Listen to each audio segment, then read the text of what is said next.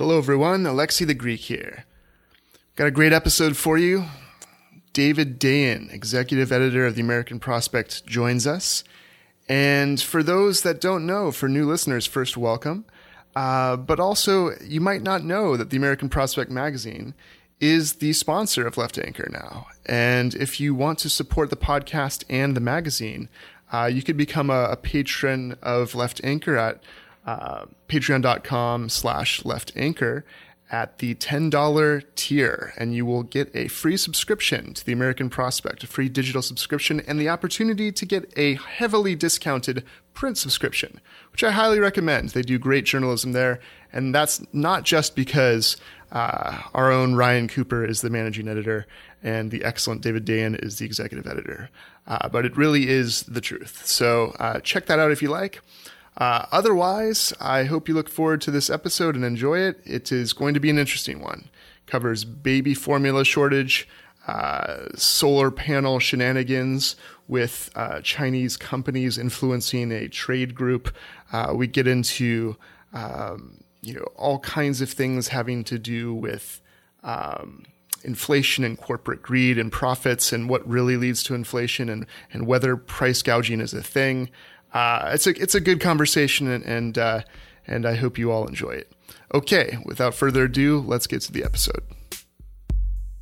Welcome back to Left Anchor. I'm Alexei the Greek. And I'm Ryan Cooper. Today we have my boss, David Dayen, of the American Prospect now, on a great god emperor of journalism, whose every utterance is correct in all respects. Amen. But thanks for coming back on the show, David. Thank you, and get back to work.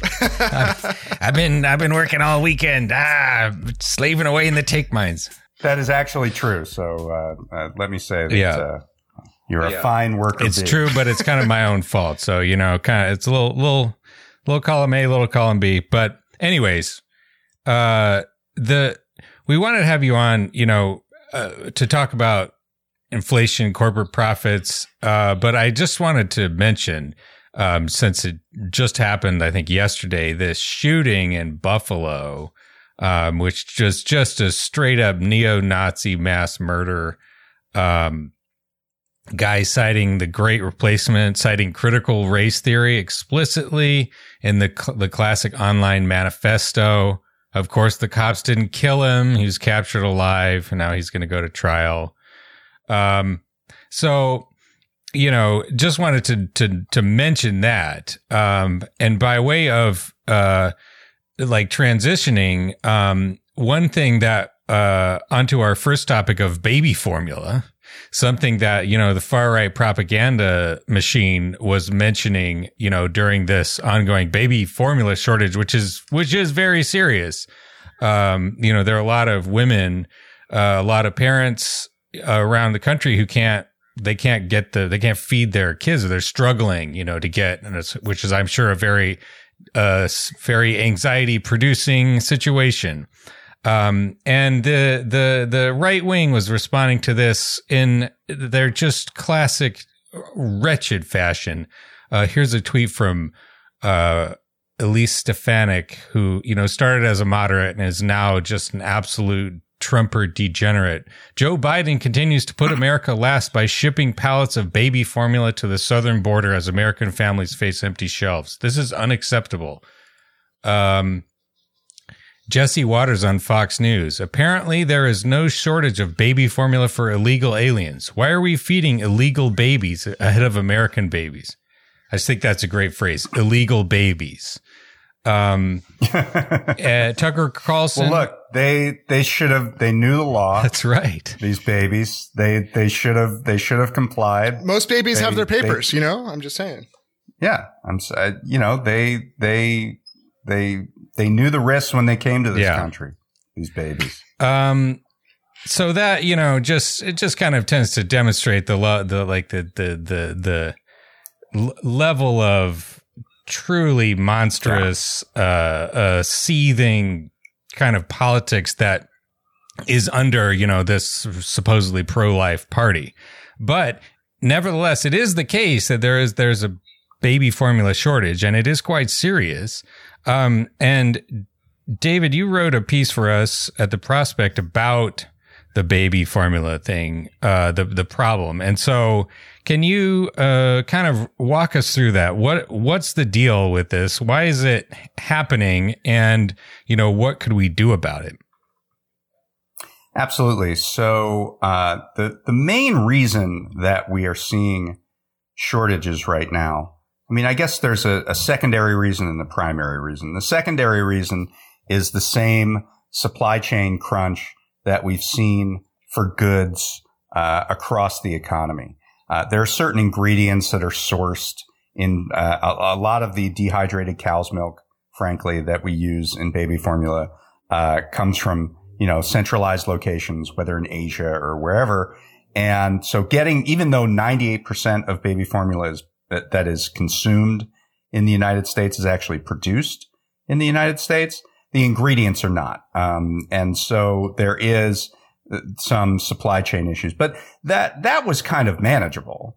There was another issue of hoarding that happened at the beginning of the crisis, followed by a lot of people.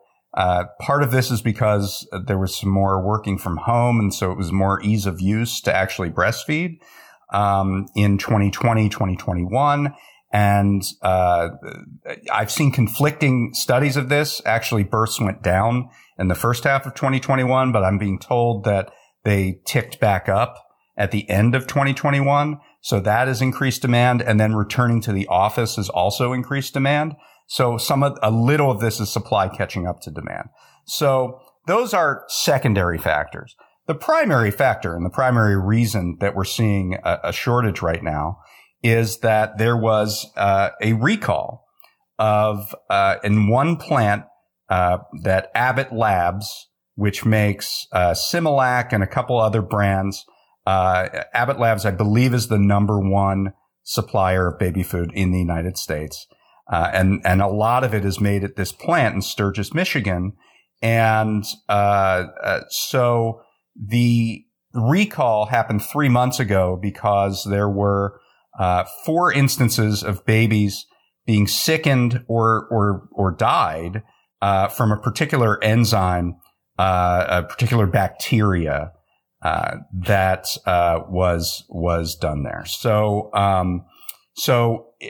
there was a voluntary recall, and then the FDA shut down the lab, and it still has not reopened. And the interesting thing is that there was a whistleblower who was talking about the poor conditions of this Abbott Labs facility for months before this recall actually happened. As far back as last October, there was this whistleblower out there, talked to the FDA. FDA blew them off. Inspections are pretty lax, apparently, at this facility. The facility shows very telltale signs of just poor conditions. There were falsified documents. There's a whole history of this facility that is pretty damning. But the more damning part is the fact that the way that the baby formula market is set up, one recall in one facility in Michigan is enough to send the entire market into turmoil. And that's because of a few different factors that are interrelated. Number one, there are really only 4 major baby formula companies in the United States, and really only 2, Abbott Labs and Reckitt Benckiser, which is a UK company that is mainly known for making Lysol. But they bought in 2017 Mead Johnson, which makes the other main brand of baby formula, which is called Enfamil. So those 2 produce about 2/3 of all baby formula in the United States. Another 10% from Nestle, which owns the Gerber brand, and another 10% from this company called Perrigo, which is a manufacturer that makes house brands for various drugstores and groceries and things like that. So that's pretty much it. I mean, that's like 90% of the market right there is those 4 companies. And it's actually even worse than that because about half of all baby formula purchases are done through the Women, Infant, and Children program, or the WIC program. And the way that works is that the various states, which have their own state-based WIC programs, set up a competitive bidding arrangement with these baby food companies. And they select one to be the company that is WIC eligible. And they secure these volume discounts for formula in exchange for market exclusivity. And what we see is that when you have essentially one brand that is eligible for the half of families that purchase through the WIC program, that it doesn't make any sense for the other companies to compete on the non-WIC portion of the audience. And we've seen this very clearly. If you look at California recently changed their contractor for WIC. And there's this amazing chart where you see that previously the contract brand had 95% of the market and the non-contract brands had 5%. And when that contract changed, that non-contract brand went to 95% and the contract brand went down to 5%. So, this is an oligopoly, but really at the state level, it's a monopoly. And 34 states and DC use Abbott as their sole WIC supplier, which means Abbott is dominant in these 34 states. And sure enough, the states where we're seeing the heaviest shortages are the states where Abbott is the WIC contractor, because obviously the closure of the Sturgis facility has put a strain on Abbott's ability to get this formula out to those particular states. And secondarily, the other states are reluctant to go in because it would be for a temporary time. And once Abbott gets back on their feet, then it would not make any sense for them to continue to have the product in those particular states. Now, the WIC program has changed its guidelines and said, because of this emergency, you can, you as a WIC recipient can get non-contract formula and we'll pay for it. But that doesn't mean much to the company that says, all right, what am I going to change my logistics and ship in there for 2 weeks? And then the Abbott facility comes back online and I'd have to pull everything back out. It's not cost effective. It's not efficient. It doesn't make any sense, from a business standpoint. And so, you have this kind of entrenched monopoly because of this contracting relationship between the government and these baby formula companies. And it tends to not only narrow the market itself writ large, but it creates effective monopolies in all 50 states. And it's just a really bad way of doing business that works. It works in the sense of the WIC recipients get very big discounts when it works.